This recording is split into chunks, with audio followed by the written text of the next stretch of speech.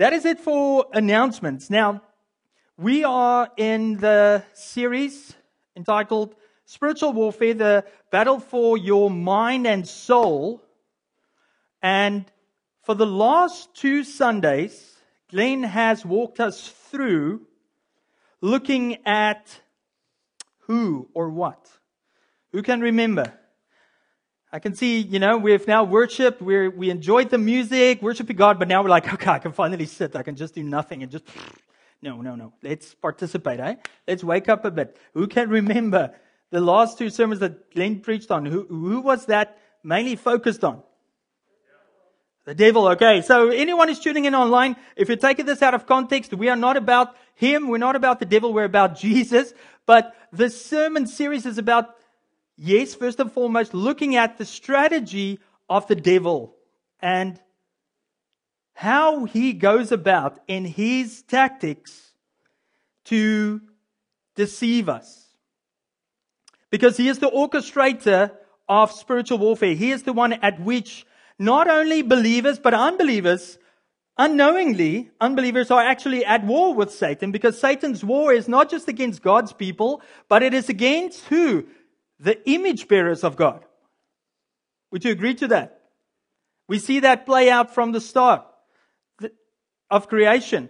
Satan's battle is, or strategy is to deceive the image bearers of God. And so Paul talks about it that even unbelievers are deceived in this current state where their spirits have not been born again. Their eyes are blinded by who?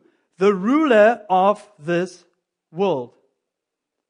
Otherwise known as the devil, Satan. And so I'm going to put up there, I'll just step out of the way so that we can see it. Glenn had pointed out that, and we're using this from, it's not his idea originally. John Mark Comer, out of his book, Live No Lies, that's a book that's supplementing the series. But it's actually an idea that came out of the early church fathers, and in the earliest writings, we can see even Paul talk about this, that spiritual warfare entails 3 aspects.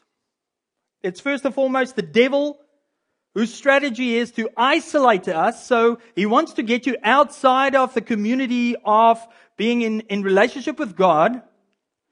But he not only wants to do that, he wants to get you away from the community of believers. He wants to get you away from this. He wants to get you away from your spouse. He wants you to get you, be away from your children so that you can forget your responsibilities and those who are around you.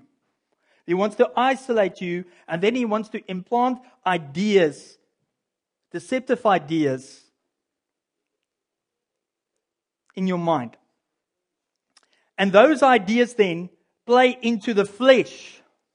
That's what we're going to look at today. It plays into the disordered desires of our sinful nature. That is what the flesh is referring to.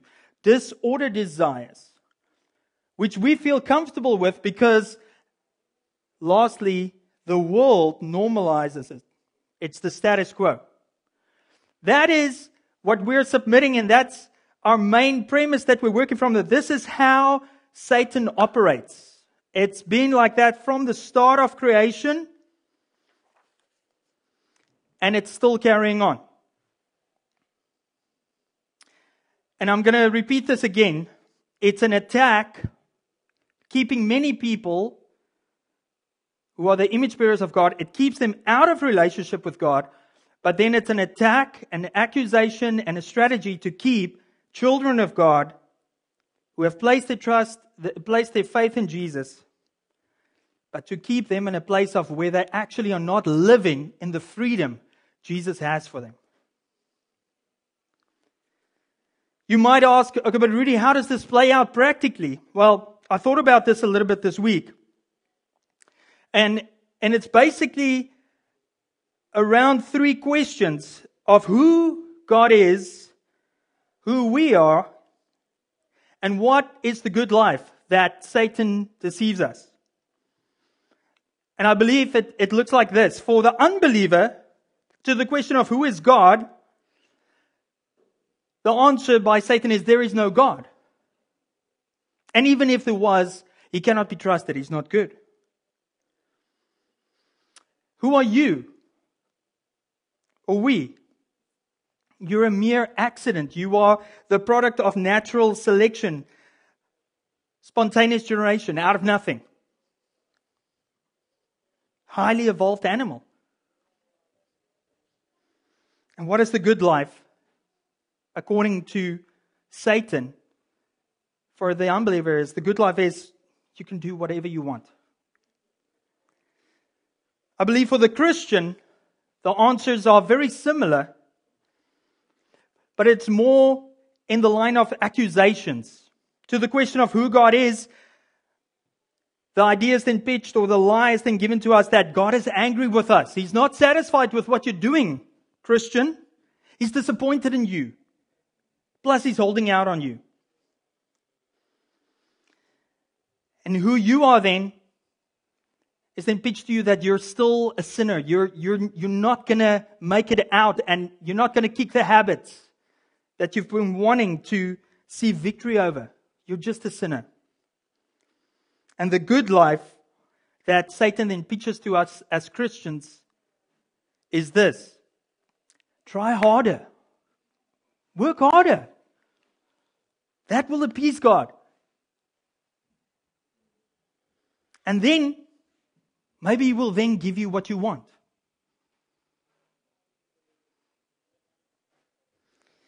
That is how I believe it plays out in the unbeliever's life as well as in the believer's life.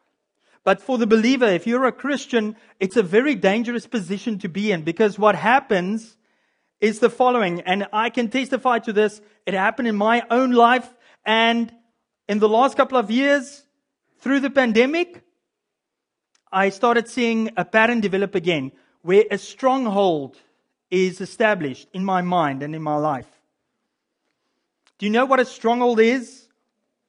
A stronghold, by definition, is a fortified place dominated by a particular group or an individual. A fortified place dominated by a particular group or an individual. And so what happens with a stronghold in your mind is that when you fall into a specific pattern, a sinful pattern, a habitual sin that you keep on repeating, and you get stuck in a rut. It's called addiction.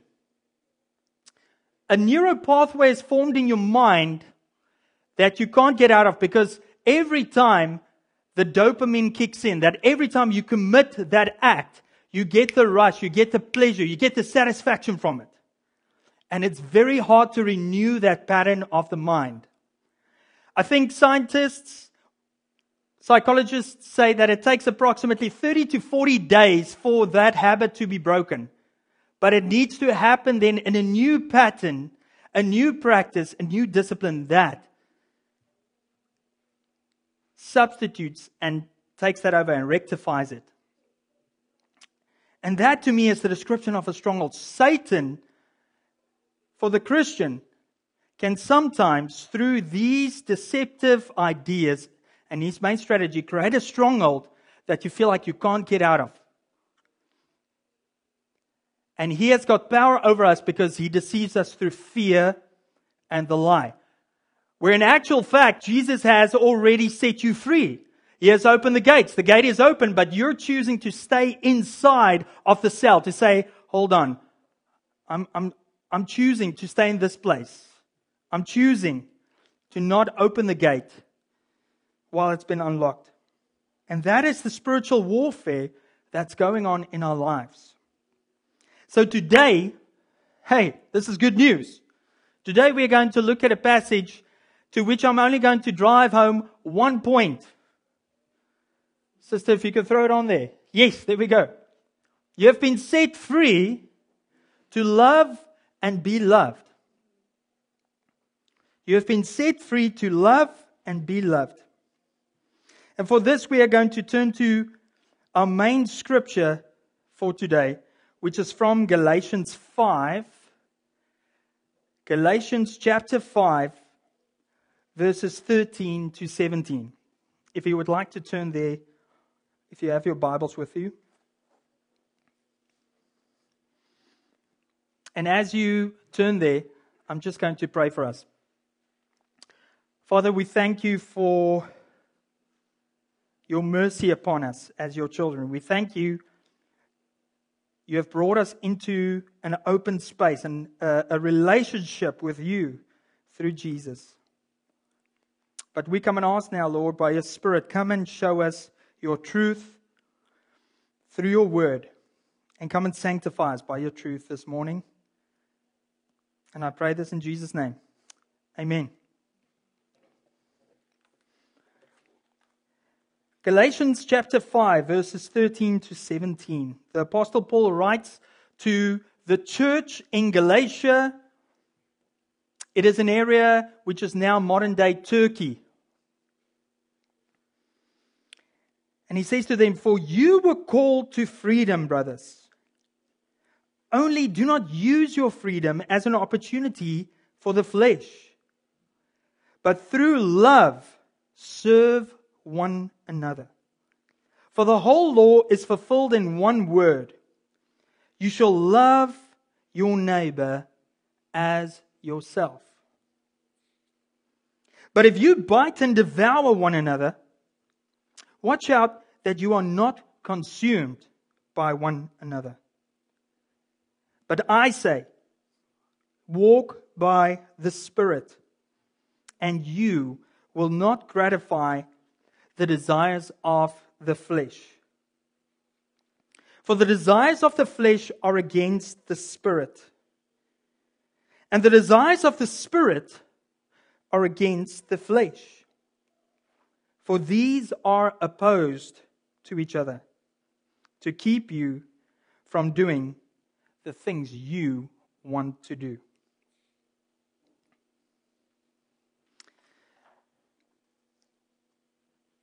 Galatians chapters 1 to 4, Paul is writing to various churches, little groups of churches that are gathering in homes, but as a whole, the church in Galatia.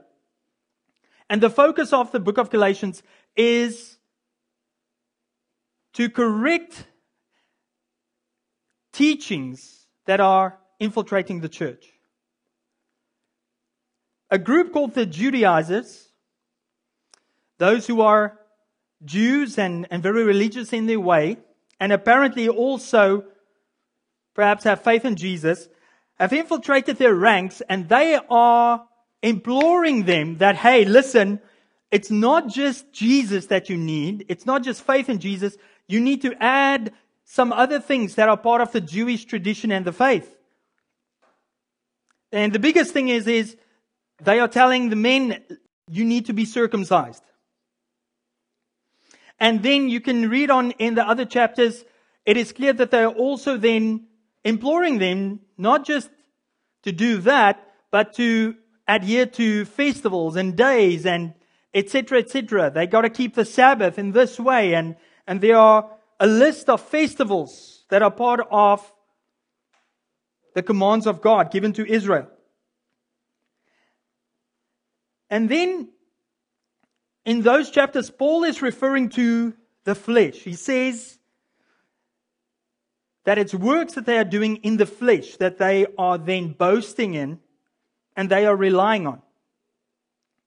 But then he shifts his attention here in chapter 5 and 6 then to use it a little bit differently. But I quickly wanted to stop there and just make this clear. And this is what John Mark Comer also places emphasis on in his book, is that flesh, in the Greek, the word is sarx, and it can be used in various ways. The first way that it can be used is physically the flesh, body. In John 1:14, we see this. It says there, and the Word became flesh, talking about Jesus being the Word. And that's the same word, sarx. And He dwelt among us, and we have seen His glory, glory as the only Son from the Father, full of grace and truth. That is the first way. So it's physically the body. Jesus became flesh. Second way the flesh can be used is with regards to the aspects of culture, ethnicity, religious practice, traditions, education, qualifications. We see an example of this in Philippians 3, verses 3 to 6, where Paul says the following, "For we are the circumcision, who worship by the Spirit of God and glory in Christ Jesus and put no confidence in the flesh." And then he lists a whole bunch of things that he could put confidence into that would be regarded as the flesh. He lists circumcision, being of the people of Israel, so nationality, a Hebrew, ethnicity, Benjamin, that tribe, that's where he's from, his tribalism, being a Pharisee, his religious practice. All of those things can be flesh. And what's really tricky about that one is, or both of them, is they are good. It's not bad outrightly, but they can be good things. But then the third way in which Paul talks about flesh and how he uses it here in Galatians 5 is, it is the sinful nature. It is that part of our humanity that is bent on evil. It is a predisposition we have to do contrary to what is good to do and think about things that are contrary to what God's standard is. And it's the sinful nature. Romans 7 verse 5 says, "For while we were living in the flesh," and then Paul adds, "our sinful passions, aroused by the law, were at work in our members to bear fruit for death." So it's clear that flesh in that regard means sinful passions. So when we read verse 13 again of our main text, we see this, that Paul says in verse 13, "You were called to freedom, brothers. Do not use that freedom or your freedom as an opportunity for the flesh, but through love, serve one another." So this third meaning of flesh is what he is referring to. It is this disordered desires of the heart, sinful passions.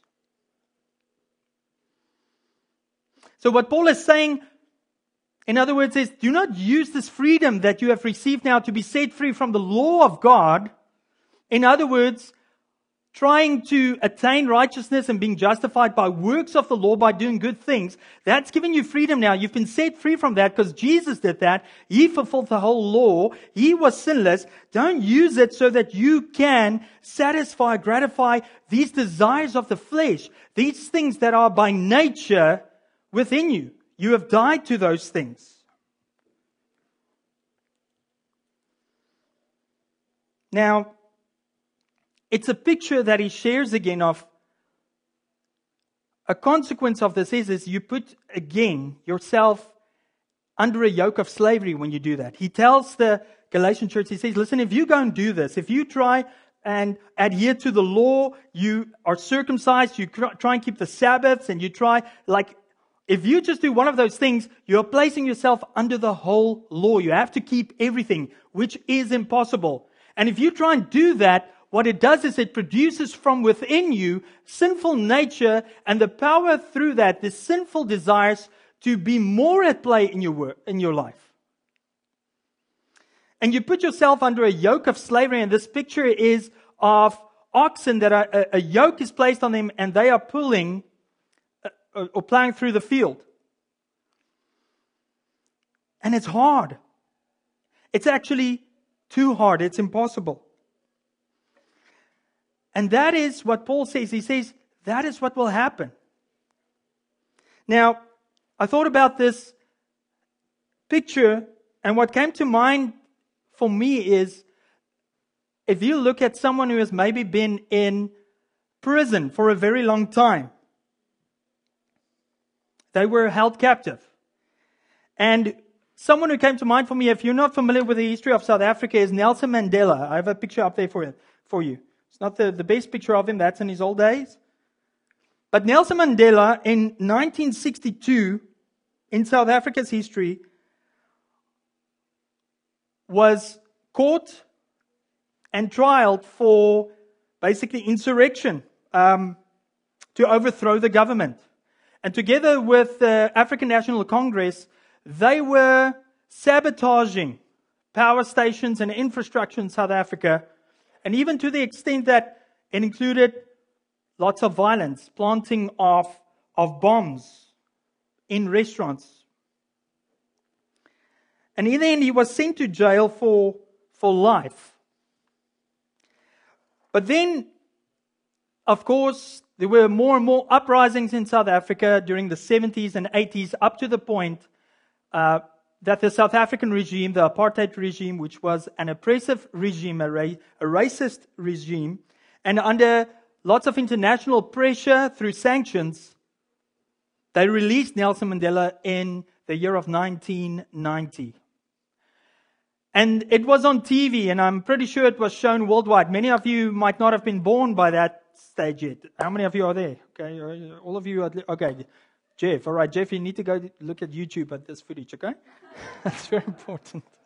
Okay, so Nelson Mandela is released, and he's walking out of the prison where he was held, and he's walking with his wife and his family, and there is just cheers of jubilation because this man, for 28 years, was held in captivity on Robben Island, which is very similar to Alcatraz, off of the coast of South Africa. And he's a free man. But if you also read his book, he's a changed man. Something changed within him in prison. For he knew that he struggled to set his people free and to liberate them from the oppressive government of South Africa was not going to happen through what they were trying to do, through sabotage. But in the end, it had to happen through democracy. And so in 1994, the first democratic election was held in South Africa, and he was elected as the first black president of South Africa. Now, I was thinking about that, and I thought, how crazy would it have been for Nelson Mandela if he walked out there and within the first week gathered together with his members of the African National Congress, and they planned and executed a military move to take over South Africa, to overthrow the government, but then just to be caught again and put in prison. That would be really, really silly, ludicrous. The world would have looked at that and said, what on earth was this? What were they thinking for 28 years? But that is not what happened, right? He was set free. He didn't go back to the old ways in which they thought they were going to liberate their people. Believe me, there was a lot of pressure. There was a lot of fear. Many people fled South Africa thinking this was going to be a bloodbath. Did blood flow? Yes, there were skirmishes. But overall, it was a miraculous transition into a new government. People were expecting war. People from the African National Congress wanted to see blood flow. They wanted to take vengeance for all of these years that they were oppressed. But Nelson Mandela said, no, this is not the way forward for South Africa. I share that as a picture for what our lives in Christ Jesus is. To be set free. Because each and every one of us need to understand this. Before you come to Jesus Christ, Jesus puts it this way, and Glenn looked at that in the first two sermons. We are all actually children of the devil. It's hard to admit, but it's the truth. If your spirit is not awake in Christ, there's no middle road. You're not in a middle kingdom. You're in the kingdom of darkness before Christ. And if you're in the kingdom of darkness, you are a child of Satan. Jesus says to the Pharisees. We don't like to hear that because we label someone as a Satanist when they outrightly practice the occult, where they worship Satan. But we think in our day and age that, okay, I can find a middle way. I'm not going to live for Jesus. I'm not outrightly going for Satan. I'm just going to go into my recreation. I'm going to go and do whatever I want. But guess what? That's the deception of Satan. You're actually just in his kingdom. And so Jesus is telling us, listen, don't go back to that. Why do you want to go back to that? It's ludicrous. Listen to Paul in Romans 6:20, verses 20 to 23. He says, for when you were slaves of sin, that's what we all were. Before you came to faith in Jesus, you were a slave to sin. You were free in regard to righteousness. I'll explain that just now. But what fruit were you getting at that time from the things of which you are now ashamed? What was the good things that you were getting from it? For the end of those things is death. But now that you have been set free from sin and have become slaves of God, the fruit you get leads to sanctification. In other words, overcoming those strongholds, overcoming that sin that you just seem to not be able to get over and have victory over. And the final prize is eternal life, eternity, immortality with Jesus Christ.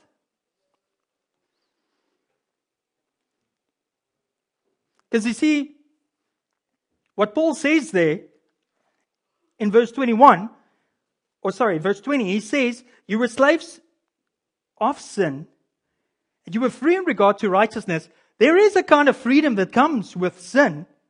There's a lot of pleasure associated with sin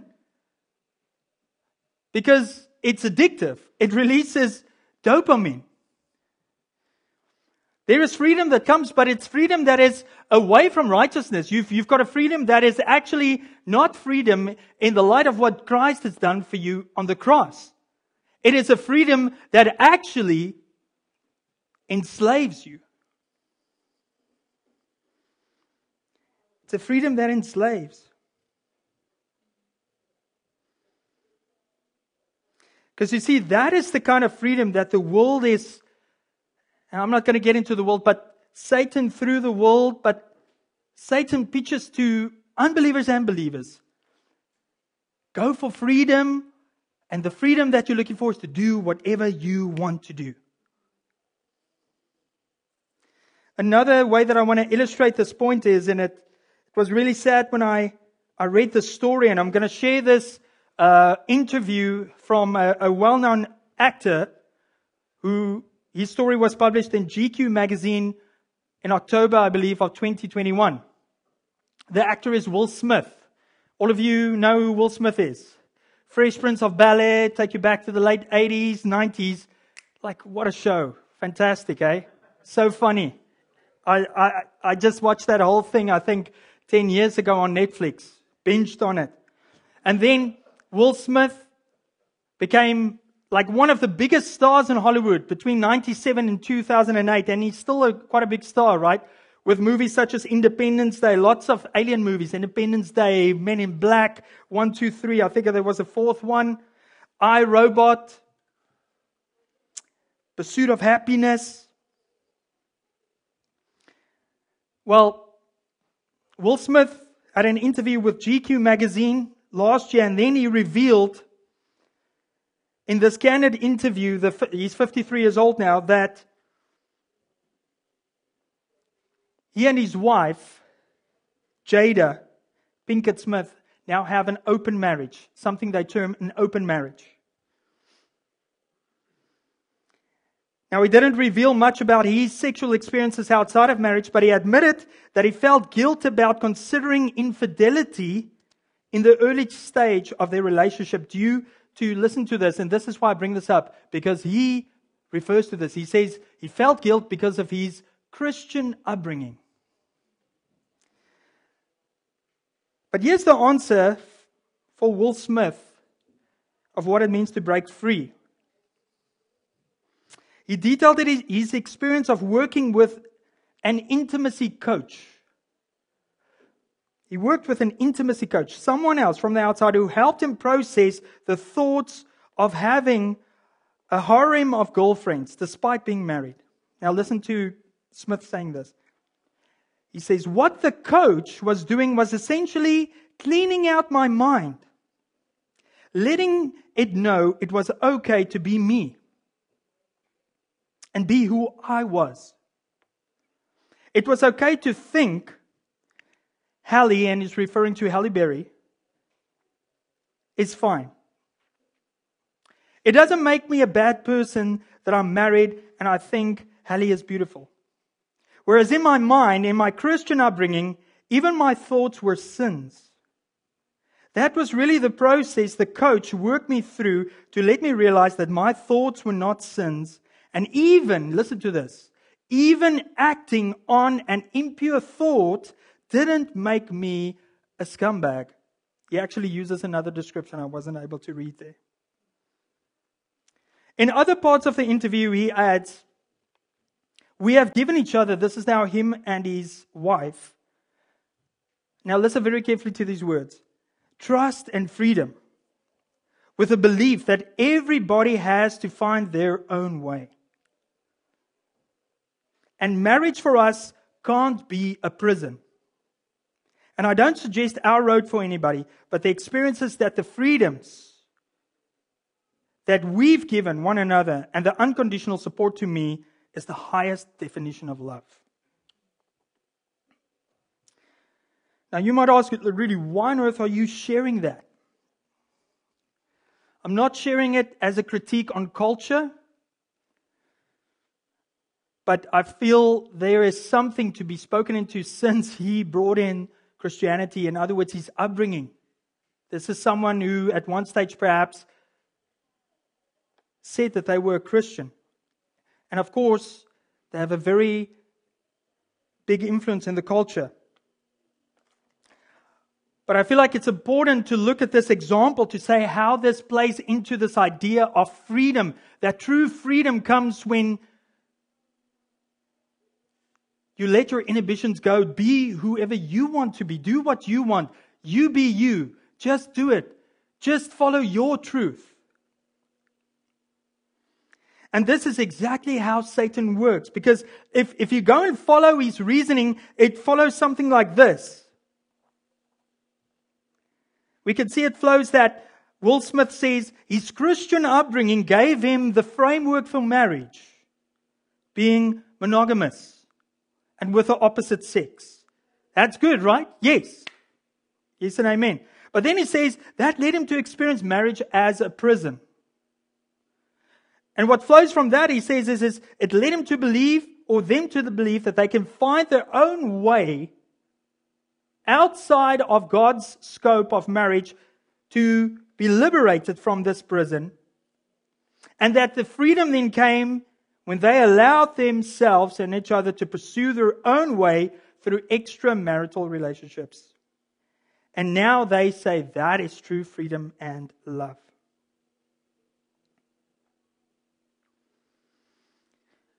Now, brothers and sisters, I want to submit to you that in actual fact, what he is describing there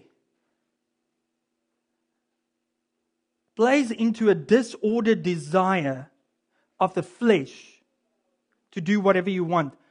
But in actual fact, it is slavery. Do you know why? Because of FOMO. Will Smith and his wife will never be satisfied because they will always have the fear of missing out. Because they have decided that they have freedom to do whatever they want. There's no framework now for marriage, but they still call it marriage so that they can soften the blow. Because if they actually got divorced as a result of infidelity, then it will be classified as adultery. But now they have found a way to still kind of like, we're still married, but this is submitted as this is true freedom. But they will never be satisfied because they will always be wondering, well, what if I'm with this person? And what about that person? And Will Smith is banking on quite a lot because he's 53 now. In 10 years, he'll be 63 and then 73, Lord willing. Like he's got a lot of, steroids and pumping to do with his irons so that he's in shape and that he's got those options. And he's trusting that his bank balance is going to stay very high so that he can apparently gather. But he is assuming a lot. And he will never be satisfied. He will always be running. His wife will always be running, thinking, am I missing out on something else? And they will be slaves to that cycle. And if we're honest, we do the same. Not necessarily to this extent, but we do it with our jobs. We do it with our friendships. And we do it with church. We do it with our church. We do it with our community of believers. We get stuck in a cycle of where we are with a group of people, and when we join them after we have faith in Jesus, we are so let down and disappointed. This is not what I was thinking. This is not the perception I had when I came here for the first 2 times, when the coffee shop was open and there were these aromas of coffee and the music was so great. By the 3rd or the 4th Sunday, there was only one guy in worship. The experience was terrible. I'm going to go check out the other church. Or in your work experience, the first month is chaos. The first year, the second year, it's not getting better. There's other opportunities. There's so much work in BC. You can do whatever you want. Find what you love. Do what you love. Isn't that what's pitched to us? Isn't that what I believe? Rudy, I believe it. Go do what you love, man. Then it won't be work to you. It's enslavement. And you know what it's closely connected to is commitment. We are so scared to go and put that commitment in our calendars. Hey, listen, can I schedule you for this coming Sunday to be on Keys? Yeah, pencil me in. I just got to go and check if this lines up with, these and these commitments. I'm going to go, I'm planning a trip to the Yukon, fill in the blank. And it should not be that way, especially amongst God's people. I want to point us to what Jesus says is the ultimate sacrifice and act of love. Because they make a real big claim there. What they are doing, Will Smith and his wife, they believe they've got this freedom and unconditional support. And this is the ultimate definition of love for them. Listen to Jesus, John 15 verse 13. Jesus says, greater love has no one than this, that someone laid down their life for his friends.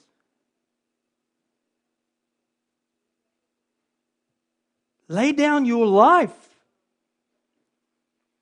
You don't necessarily have to physically go and die, but lay down your desires, your wants, your dreams. That is what true freedom is, and that is what happens in a marriage. You have to die to self. And that is what Jesus did for his church and for the world. He died in order that we might be alive in him. That's the greatest act of love. That's the greatest freedom that comes through the power of the Holy Spirit when we come to the realization that, as Paul points out there, love is the answer, and through serving one another, that is why we have freedom. It's not to gratify your desires and what you want. Paul says it there, but through love serve one another, for the whole law is fulfilled in this: you shall love your neighbor as yourself.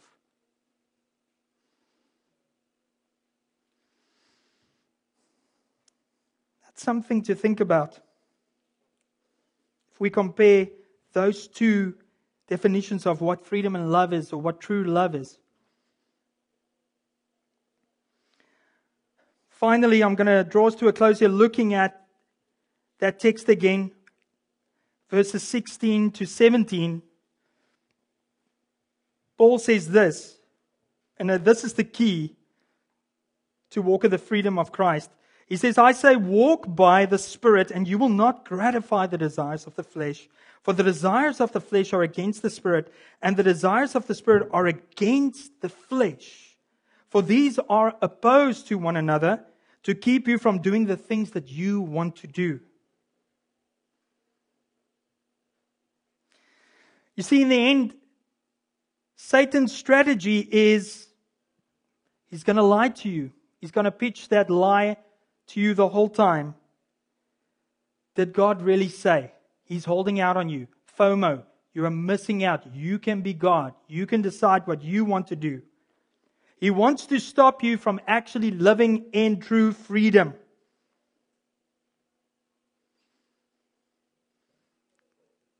He wants to keep you from true freedom that comes through community with God first and with His people. And as long as you are coming to church, He's also happy for as long as you just come and sit here. He's happy if you just go and join in with a community of believers in an MCG and you just sit there.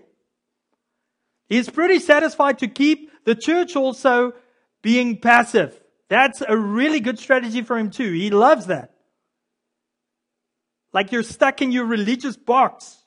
Can't move. It reminded me of this in a book by C.S. Lewis called The Screwtape Letters. I'm not sure how many of you have read that. But in this book, C.S. Lewis has two main characters. It's in the spiritual realm. It's the demonic world. And there's an uncle demon who's called Screwtape. And then his nephew, Wormwood. And Wormwood has been given the assignment to now tempt and look after a new person, a new convert who has turned to Jesus. But he needs to now get this guy back into sin and into hell.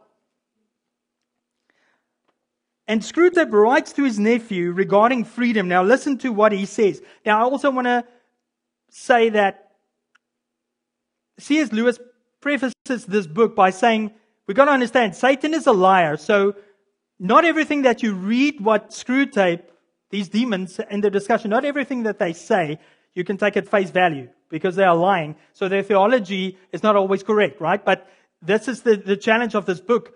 It challenges your theology. What are these demons talking about? What are they saying? Is this correct or not? But listen to this. Screwtape writes to Wormwood and he says, work hard then at the disappointment or anticlimax which is certainly coming to the patient during his first few weeks as a churchman. In other words, when he joins a community of believers like us.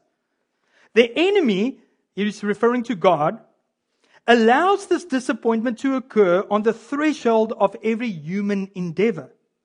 It occurs when the boy who has been enchanted in the nursery by stories from the Odyssey buckles down to really learning Greek. So in other words, when they realize, listen, this is really hard. It occurs when lovers have got married and begin the real task of learning to live together. In every department of life, it marks the transition from dreaming aspiration to laborious doing. The enemy takes this risk because he has a curious fantasy of making all these disgusting little human vermin into what he calls free lovers and servants. Sons is the word he uses. With his inveterate love of degrading the whole spiritual world by unnatural liaisons with the two-legged animals. Desiring freedom, he therefore refuses to carry them by their mere affections and habits to any of the goals which he sets before them. He leaves them to do it on their own. Listen to this carefully as I close with this from C.S. Lewis. He leaves them to do it on their own, and there lies the opportunity. But also remember, there lies our danger. If once they get through this initial dryness successfully, they become much less dependent on emotion and therefore much harder to tempt. And I read that and I thought, wow, that is fascinating. But you know what struck me? Is I believe Screwtape is correct, but he gets it wrong. We sang a song this morning that confirms this. You go before me You are beside me. You were behind me. You are with me. Screwtape gets it wrong in the fact that the Holy Spirit is poured into our hearts. We are not alone. You are not alone as a Christian in this battle, in this world, in this life, to follow Jesus. An unbeliever, if you are sitting and you have maybe been in church your whole life, but you have never been born again, you know you have never had a position in your life where you were able to look back and your eyes are open to see, wow, I need forgiveness for my sin. If you've never had that where you then turned 180 degrees in repentance to Jesus Christ, then that is what Jesus is calling you for today. That freedom that comes through His Spirit that's in you. John Mark Comer explains it in this way, finally, in his book. He says, it's about your deepest desires. He says our strongest desires are not actually our deepest desires. What I mean is this. In the moment of temptation, the raging fire of desire, that is your flesh, the desire to make a condescending comment about your co-worker, buy another pair of shoes you don't need, overeat, overdrink, lust, ignore God, watch Netflix instead of reading your Bible, feels overwhelming and almost irresistible. But those desires are not actually your deepest desires, your truest desires of your heart. They don't come from the bedrock layer of your soul. He says this, come to quiet before God. Take a few deep breaths. Let the deepest desires of your heart come to the surface of your heart. What is it you want? What do you really want? My guess is, if you go deep enough, you ache for God Himself. To live in His love. To yield to His gentle peace. To let your body become a place where His will is done.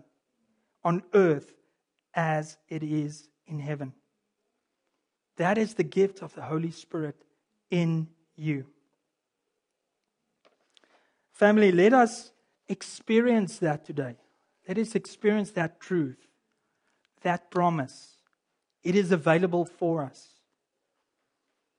I'm going to invite the worship band to come and just lead us in one last song. And I'm going to invite you to pray with me. And let us just, as they start, maybe again there, Jolene, a little bit on the piano, as they start playing, before they start singing, let us just give an opportunity to do what that author says there. Let us be quiet before the Lord. And allow the Holy Spirit to minister to you. Allow Him to speak into your life and bring to remembrance maybe those sins, those habits that you have downplayed and you've thought, this is not that harmful. This is okay. You know what? This is giving me freedom. But maybe it's actually just leading to enslavement. And let Him just come and reveal it to you. And allow Him to set you free from it. Bring it before Him. And confess it. And I want to invite you to be as bold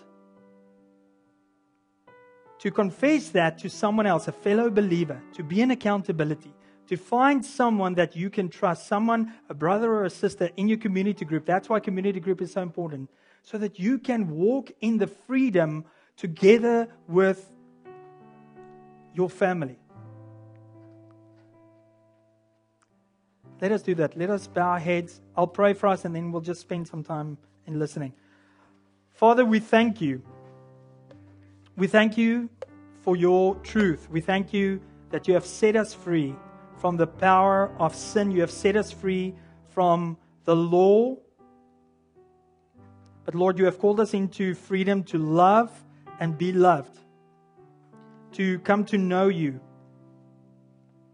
And so I just ask, Holy Spirit, come and minister. Come and do what only you can do. come and speak into the lives of all of us. We desperately need you, Lord.